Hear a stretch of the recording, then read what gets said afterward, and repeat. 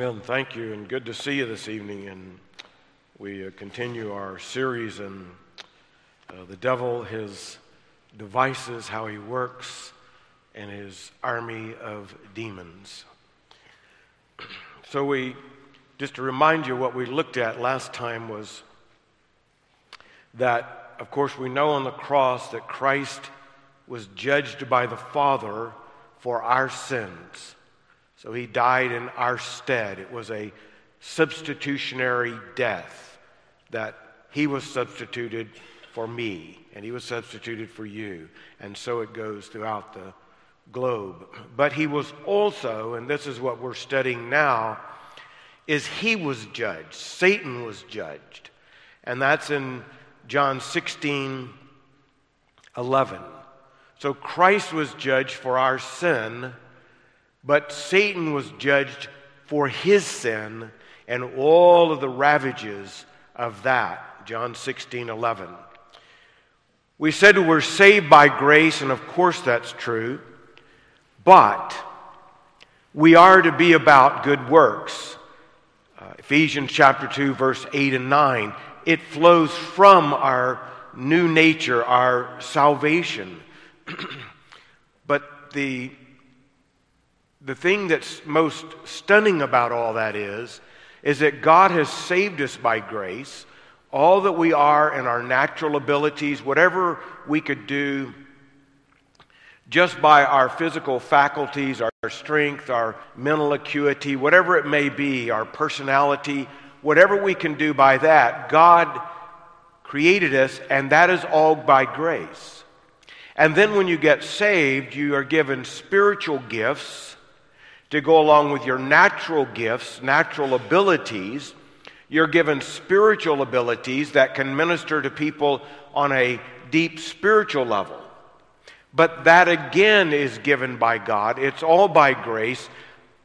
You didn't get the gifts you have. I didn't get the ones I have. The other person didn't get the ones they have, because something God saw in that person. It's just an act of God's grace to enable us spiritually in this various areas so that we work as the body. So that is all by grace, and yet he does reward us once we're saved by grace of following him and using our natural abilities and our spiritual abilities as servants to him. So he gave it to us by grace. We have it by grace, and yet grace upon grace, when we use it, we will be rewarded for that. And that we've talked about rewards throughout the scripture before, but this is particularly 2 Corinthians 5:10. We shall all stand at the judgment seat of Christ, the bema seat of Christ, and will be judged there as Christians, not for our sin. Romans 8:1, there is therefore now no condemnation, no judgment for those in Christ Jesus.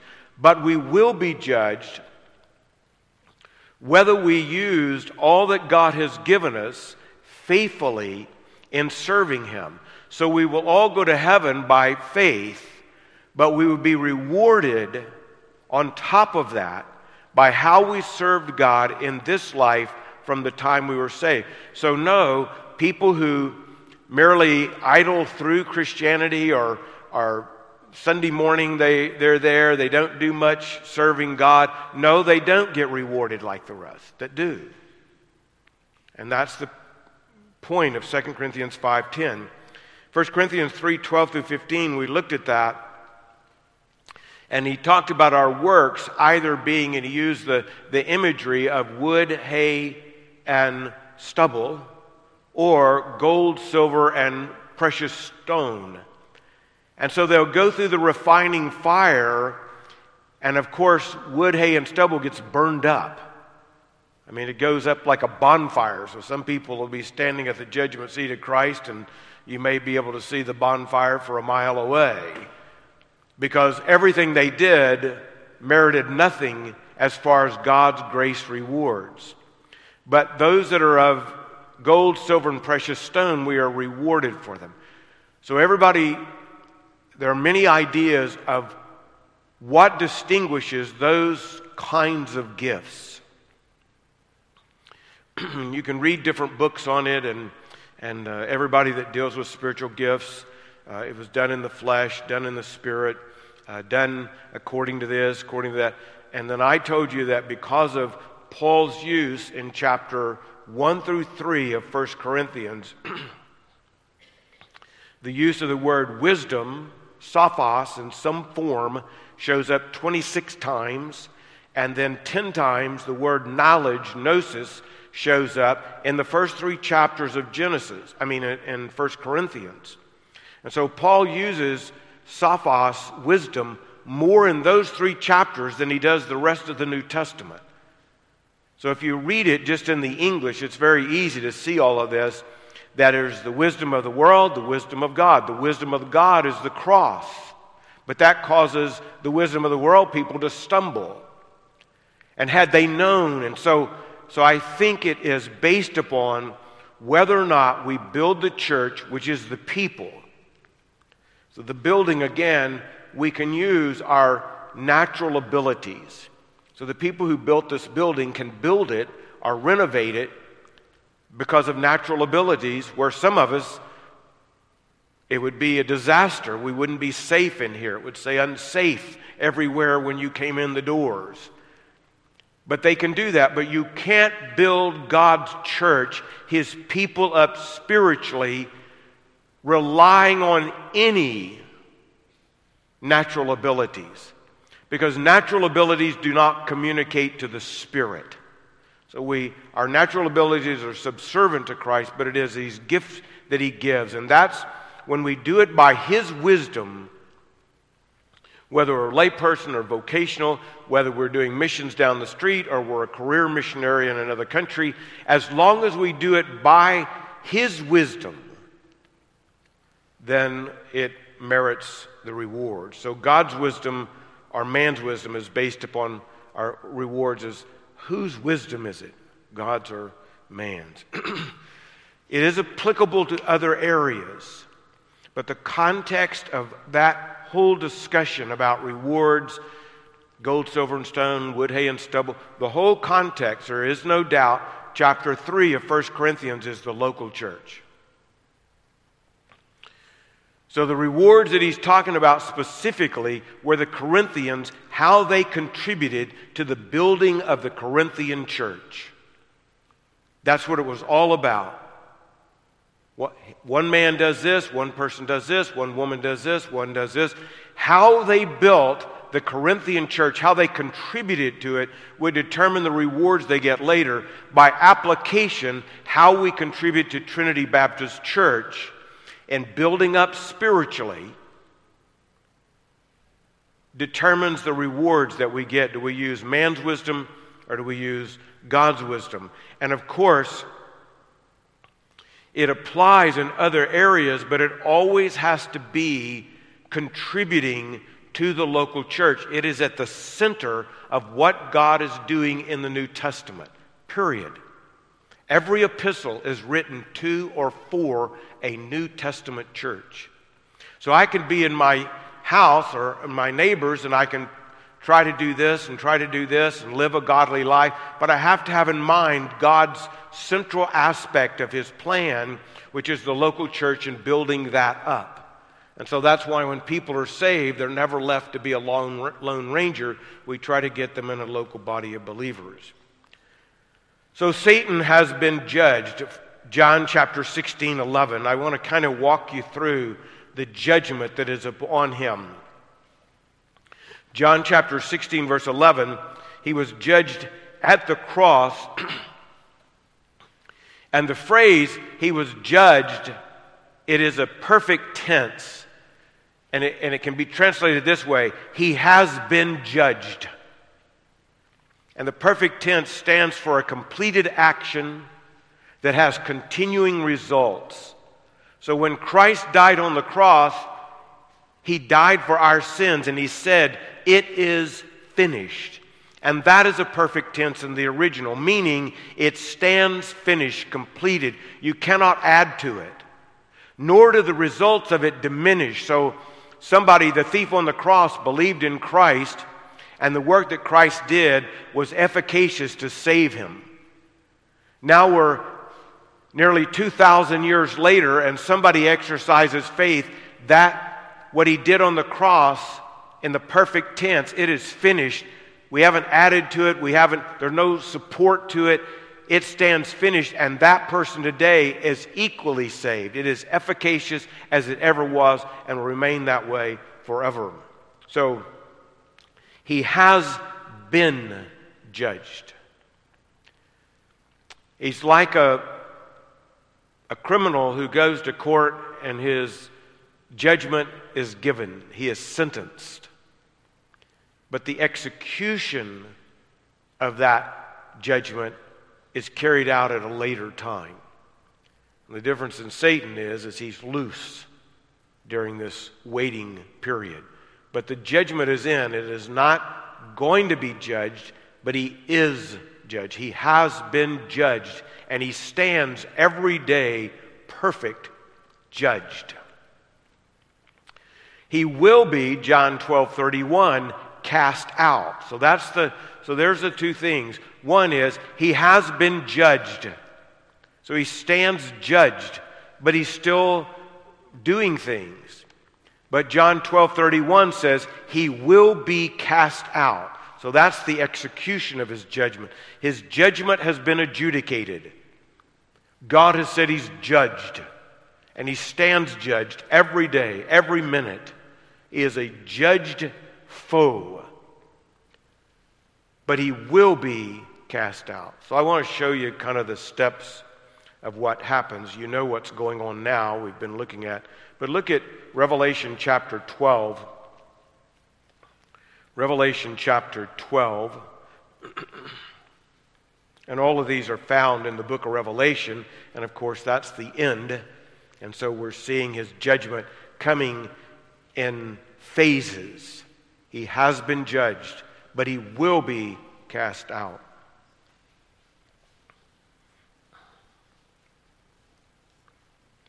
So, Revelation chapter 12, verse 7 and following, talks about a war in heaven that has not transpired as of yet.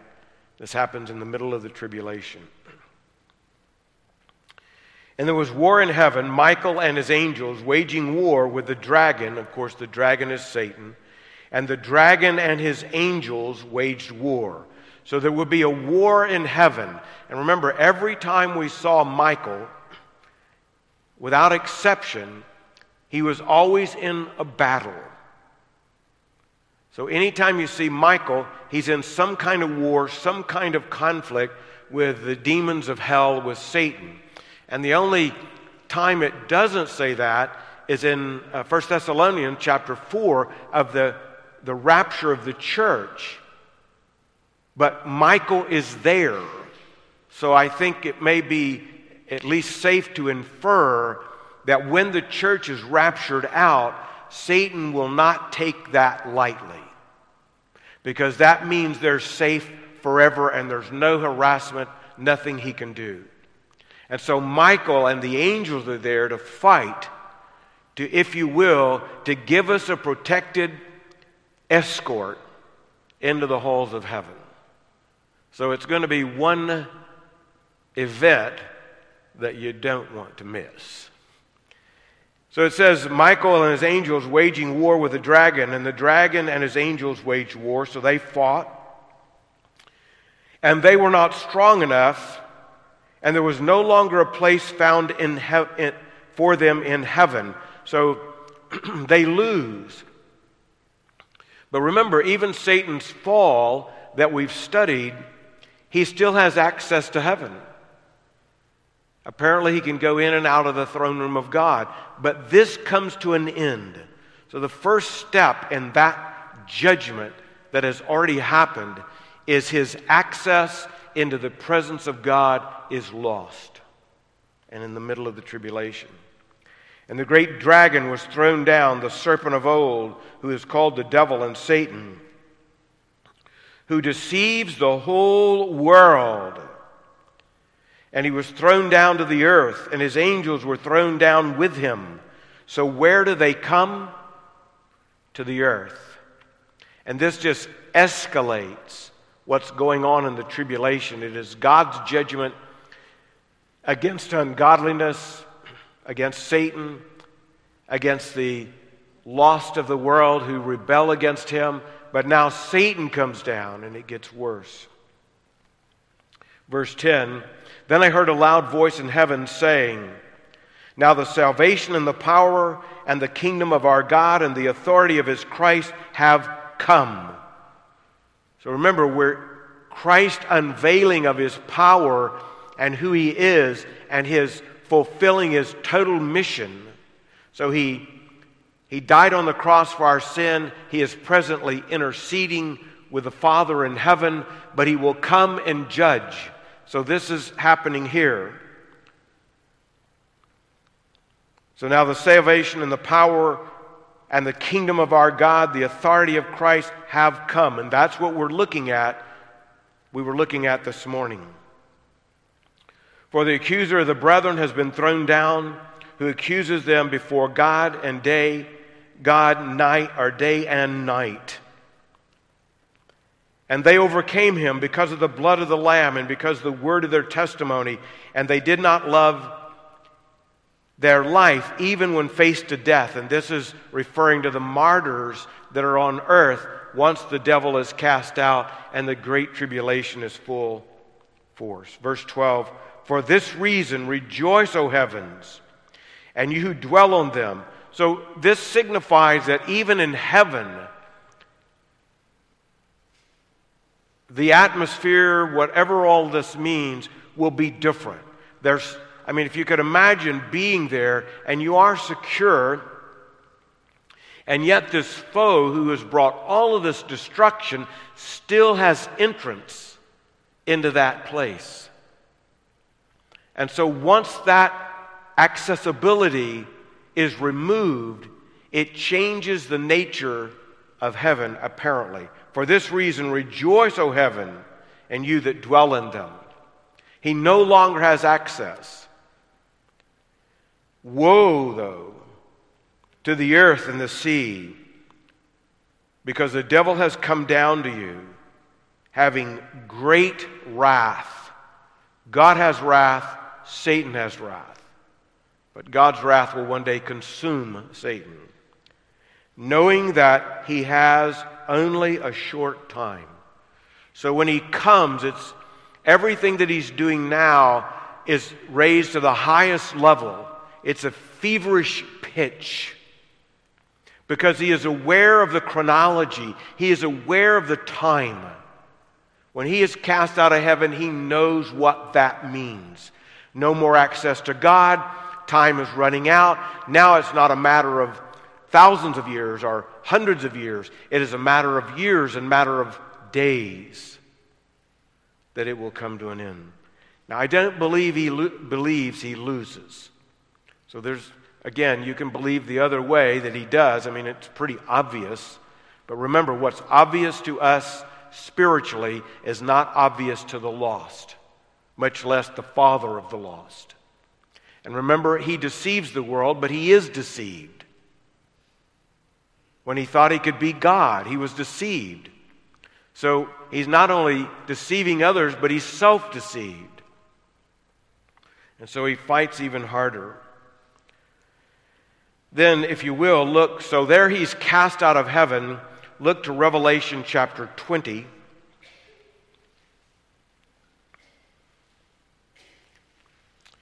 And I want to, set the stage just for a moment of what we're looking at. So, back up to chapter 19, verse 18. So, verse 11 and following is detailing the second coming of Christ, which we're studying on Sunday morning. So this is the second coming of Christ, and it gets down to verse 18. So that you may eat the flesh of kings, and the flesh of commanders, and the flesh of mighty men, and the flesh of horses, and those who sit on them, and the flesh of all men, both free men and slaves, small and great. So this is the birds of the air coming at the end of Armageddon, and apparently the globe is just littered with death. And so he's telling the birds of the air they have a feast wherever they are. And I saw the beast and the kings of the earth and their armies assembled to make war against him who sat on his horse and against his army. And so this is, again, that valley of decision that we talked about this morning. The valley of Jehoshaphat, where God judges. And verse 20. And then I saw an angel coming down from heaven, holding the key of the abyss and a great chain in his hand. And he laid hold of the dragon, the serpent of old, who is the devil and Satan, and bound him for 1,000 years. So the 1,000 years is the millennial reign. And again, the 1,000 in Latin is millennial. So that's where that comes from. And so Christ sits upon the throne of David for 1,000 years. At the Battle of Armageddon, all of the enemies of God, all believers are destroyed. We're in heaven because of the rapture prior to the tribulation. Those that populate the millennial for this 1,000 years are those who got saved during the tribulation. So they will be brought into the millennial where Christ rules and reigns upon the throne of David, and judgment will be swift, Isaiah says. And in Isaiah chapter 65, 18 through 20, it says, and the youth will die at 100 years old. So the longevity of life will be reestablished. And the population of the millennial, what it will grow to, so these people that come in, they will still have children. All will be believers when they enter. And they will have children, but those children will have to exercise faith in Jesus Christ and be saved, just like in every phase prior to that. And so what you're going to have is the tribulation is the worst time that's ever come upon the face of the earth, Jesus said, and people will reject Christ. And the millennial will be the best time, and people will reject Christ. Rejecting and accepting Christ is not a matter of the environment. It is a matter of the heart. And so judgment will be swift. The longevity of age will be returned. And I was talking to somebody this morning that so the population was great before the flood. We don't know exactly how many, but it was great. The longevity of life was there, and now people die, and there's still billions of people. But when you go into the millennium, whatever amount is there, remember that the longevity of life is there. Now, judgment will be swift from the throne of Christ, but people will live a long time. And so the population will grow exponentially in a way that we can't fathom maybe how many people will be there. And the only illustration I know, because the math's way over my general math in school, that did get into double digits division. I like to brag a little bit there, but I did use a decimal point a time or two. But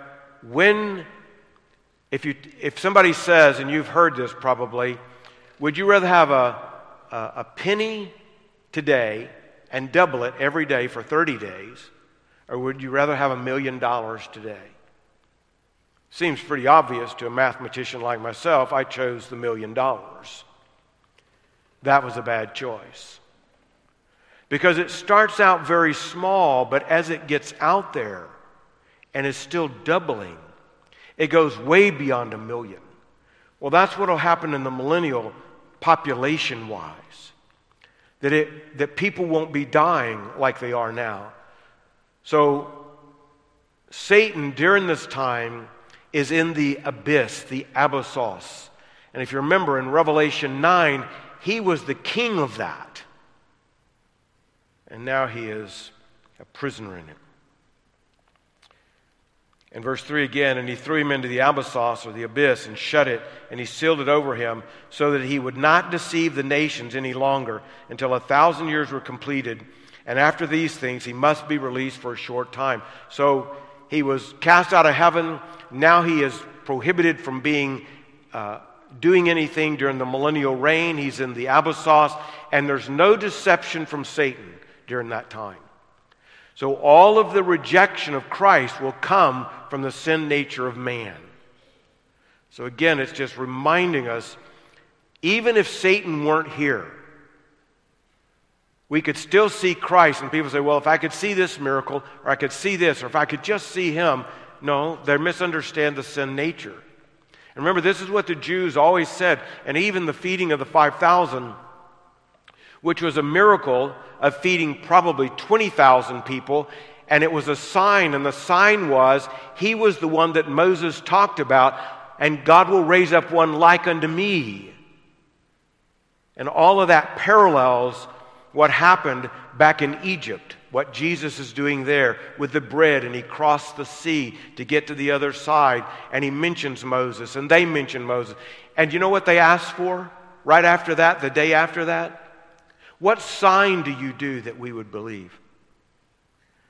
You see, when we're searching for a sign, it's just doubt looking for proof. That's all it is. So there aren't enough signs. You could see him. They did. You could hear him. It is always, always an exercise of faith. So that's what you have here. People will be judged because of their crimes, whatever they commit from a sin nature, but they're allowed to live, and the population will grow, and there may be things that are the death penalty, but it won't be because of Satan. So he is bound going from the tribulation, the battle of Armageddon, into the millennial. So that's verse 1 through 3. Look at verse 7 through 9 of that same chapter 20. And when the 1,000 years are completed, Satan will be released from his prison, and he will come out to deceive. This is what he does. That is his modus operandi. It's what he did in Genesis. It's what was stopped when he was imprisoned. It is what he does now, and he does to the end of time. So we again think of his power and all of this, but what he does is deceive. So therefore we have to know the truth. And will come out to deceive the nations which are in the four corners of the earth, Gog and Magog, to gather them together in the war. The number of them is like the sand of the seashore. And they came up on the broad plain of the earth and surrounded the camp of the saints. So these, once they're released, then they gather together, Satan gathers them together, and they come up where all the saints are. And the beloved city, which is Jerusalem, and fire came down from heaven and devoured them. So the minute Satan is released, he gathers all of those that have rejected Christ into an army to go against Christ, but it's not a battle at all. They are consumed with the fire from heaven. And then there is this final abode. The next stage of judgment is the final abode. So there's the kicking out of heaven, excluding from the millennial, and then the judgment after that is that when he wages war, fire from heaven consumes him and all of his adversaries. And then there is the final judgment in verse 10. And the devil who deceived them was thrown into the lake of fire and brimstone, where the beast and the false prophet are also. And they will be tormented night and day forever and ever. Hell is a place that was created for the devil, Matthew 25:41. People go there because they follow the lie of the devil. So God did not create a group of people to go to heaven and a group of people that would be damned to hell. Hell was created for Satan. People go to hell because they buy the lie of Satan rather than the truth of God. The next thing that happens after that event is what's known as the Great White Throne Judgment, and that's in verse 11 through 15, where all unbelievers who have ever lived will be brought into the courtroom of Jesus, and he will judge them based, it says twice in that passage, judged according to their works. Judged according to their works. Notice we're saved by faith, but the judgment will be according to their works. And I, along with others, believe that when he judges mankind, he'll judge them on the best they did.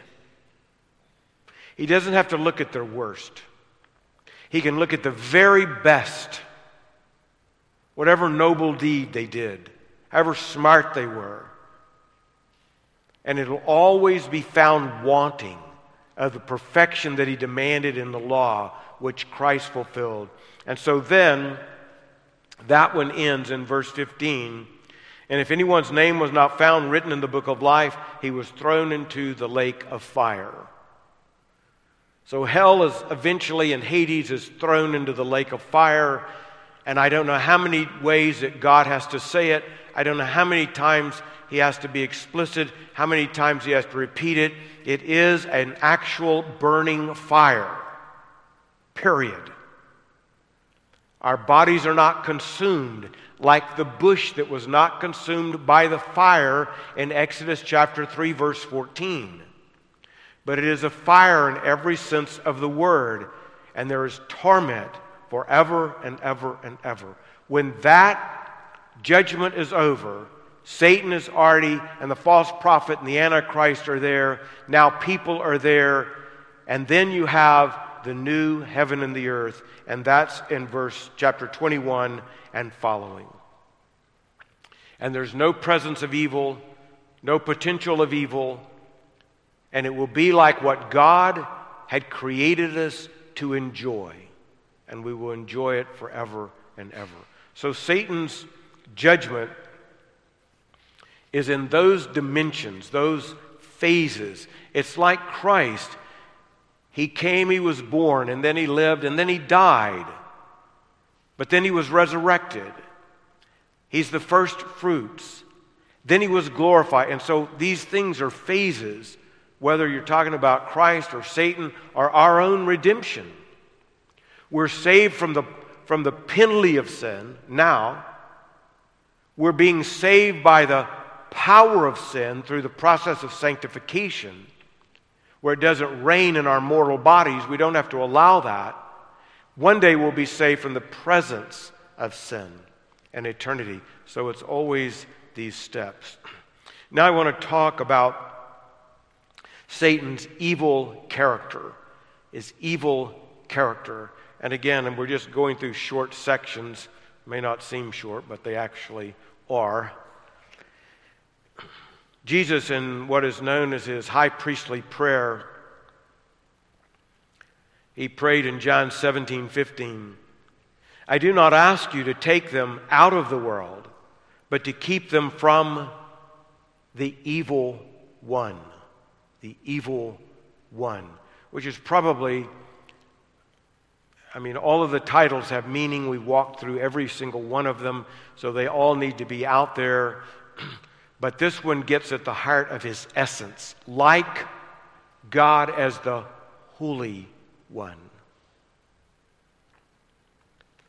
So Chafer suggests, and others say this as well, and I don't have a problem with it, I just don't know, but fallen angels don't get tempted in the way that we do. So they're tempted, but not in some of the areas like we're tempted. It's kind of like we could all be humans tempted to covet, but 300 years ago you wouldn't have been tempted to covet a BMW. Are you with me on? Did that get too deep, too fast? Let me just say it. They didn't have them. So you couldn't see it and be tempted. So we all are tempted with different ways, but the things, the particulars aren't there. And so it could be different with them. For example, he says, and others say, in the area of the human body, temptations that come from the human body. So the immorality that would flow from our fallen nature and our fallen body. So the temptations that could come from there, because they don't have that kind of body, like gluttony. So we don't ever see that about them, that they can be tempted with gluttony. We don't ever see them being tempted like with thievery. So we can be tempted to steal something that someone else owns, but we're never told that angels own anything. So if they don't own anything, they can't be tempted to steal from one another as we can. So theirs is like Satan. His is in pride. I mean, pride is the word that summarizes all what's entailed in the fall of Satan that we looked at. But it is an ambition to live independent from God. So we are dependent on God. And when you get into philosophical thinking and when you get into apologetics and things like this, you'll run across that God is the only independent being. And that's kind of the heart of the tetragrammaton, the YHWH in all capitals, that we get Jehovah or Yahweh from. And Moses said, "Whom do I say sent me? Tell them that I am that I am." So God is self-existent. He is in need of nothing. So it is not true that God created humans because he needed that fellowship, wanted that love. No, all of that was satisfied within the triune God. There was a perfect relationship, and all of those things are supplied in that. So he is the only independent being. And the sin of pride crescendos at Satan wanting to be independent from God. His creation, he was created by God, therefore he was dependent upon him. He's dependent in every way, just like every other being, no matter how glorious he was. But he wanted an independent existence. And that's the epitome of pride, that Godhood is achievable. I can do it. And what did he say? I will be like the Most High God. So it looks like the angels, the fallen angels with him, their ambition is pride. And the untruth that they live by is that you can live independent of God, and that is achievable. So as God is the embodiment, he is the embodiment of good. He does good, but he is good. He does love, but he is love. He does benevolent things, but he is benevolent. So he is the embodiment of good. Satan, calling him the evil one, he is the embodiment of evil. God, to an infinite degree, he is the embodiment of good in its fullness. To the finite capacity that Satan has, he is evil. So 10 times in the New Testament and the New American Standard, it calls him the evil one. The evil one. So I belabor this, and I've done it since we studied the fall, because it's normally summed up in pride, and that is fine. It is pride to think that you can live independent from God, but there were 2 components of that. And then a third that became his modus operandi, which he succumbed to first. So the first thing that was involved in the fall was his belief that he could have an independent existence from God. He is not dependent on God. So when he said he wanted to be like the Most High God, God is independent, and I'm going to be just like you. I'm going to be independent of anything and everyone, including you. Well, that's the first part of the prideful sin, that there is an independent existence for anyone other than God from God. That is exactly what lost people are believing. They may not articulate it in that specific of terms, but they're thinking, well, if I can just do this, or, well, surely he'll judge my good. See, all of that is that I can live independent and I'll be okay. That's the great deception, the great lie that Satan fell for. The second part of that is that Godhood, and these are connected, Godhood is achievable. So someone says, well, who created God? Well, no one. If God were a created being, he wouldn't be God. The nature of God, he is independent of everything else. The nature of God, he is eternally existent. The nature of God, he is a simple being, and by that we don't mean simplistic, we mean simple. You are a complex being. Satan is a complex being. And we can lose parts of our being and still be a human. You could lose part of your body, you could lose your hearing, you could lose your speech, but you're still a human. God cannot diminish in one iota because he's the perfect sum. And so he's simple. He is what he is, and he cannot be anything else. He cannot be any more of it, and he cannot be any less of it. So you understand, Satan is created by him, and yet he comes to believe that he can live independent, and therefore he believed that who God was something that he could achieve.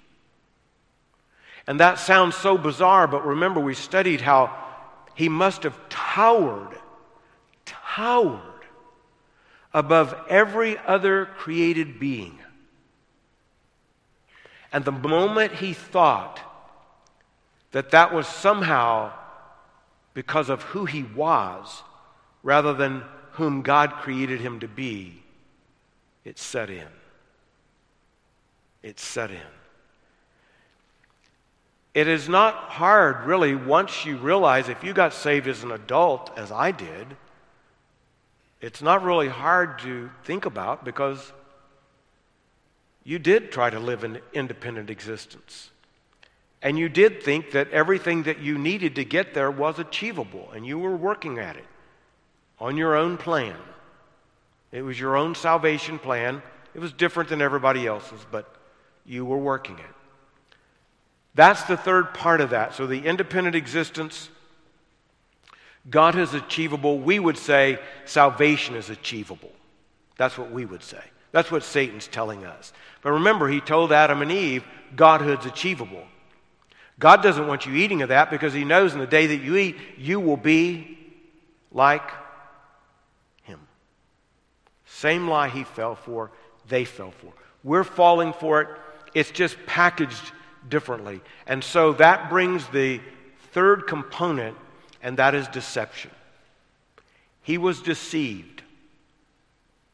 He still is deceived. But that is what he uses to bring others in to the lie that independent existence from God is possible and God is achievable. And when you go from Genesis chapter 3, and even when you go from Isaiah and Ezekiel back to the fall, he was deceived. But start in Genesis chapter 3. What did he do? Did he overpower them? Did he bring all the demons of hell and force them? No. He deceived them. You can read all the way through the scripture. It is the same thing. It is his modus operandi. We just got through reading, even when you get to prior to the millennium, he's cast into the pit so that he will not deceive. When he's released in verse 7, 8, and 9, and he's let out, and he comes out and deceives. He is self-deceived, and he deceives others into buying in to the lie. Those three components have never, ever, ever changed. He's still doing the same thing, deceiving people that they can be okay without God. It will work out. Whatever path on the broad road they're following, and that their salvation is achievable. I mean, who would throw this person into hell? He's a very good person. He's been on all these committees, and his wife serves in this place, and they've given a ton of money, and they help the poor. I mean, who? That's the whole idea. That their salvation is achievable. And all of that's deception. That's what he does, and he is called, properly so, the wicked one. Jesus enacts, and he will not let his Holy One suffer decay. He is the opposite of Jesus Christ. Let's pray. Lord, we thank you for your word, your provision, your protection, and that we don't have to live wondering. We can know the phases, we can know the limitations of Satan, and we should already know from our study that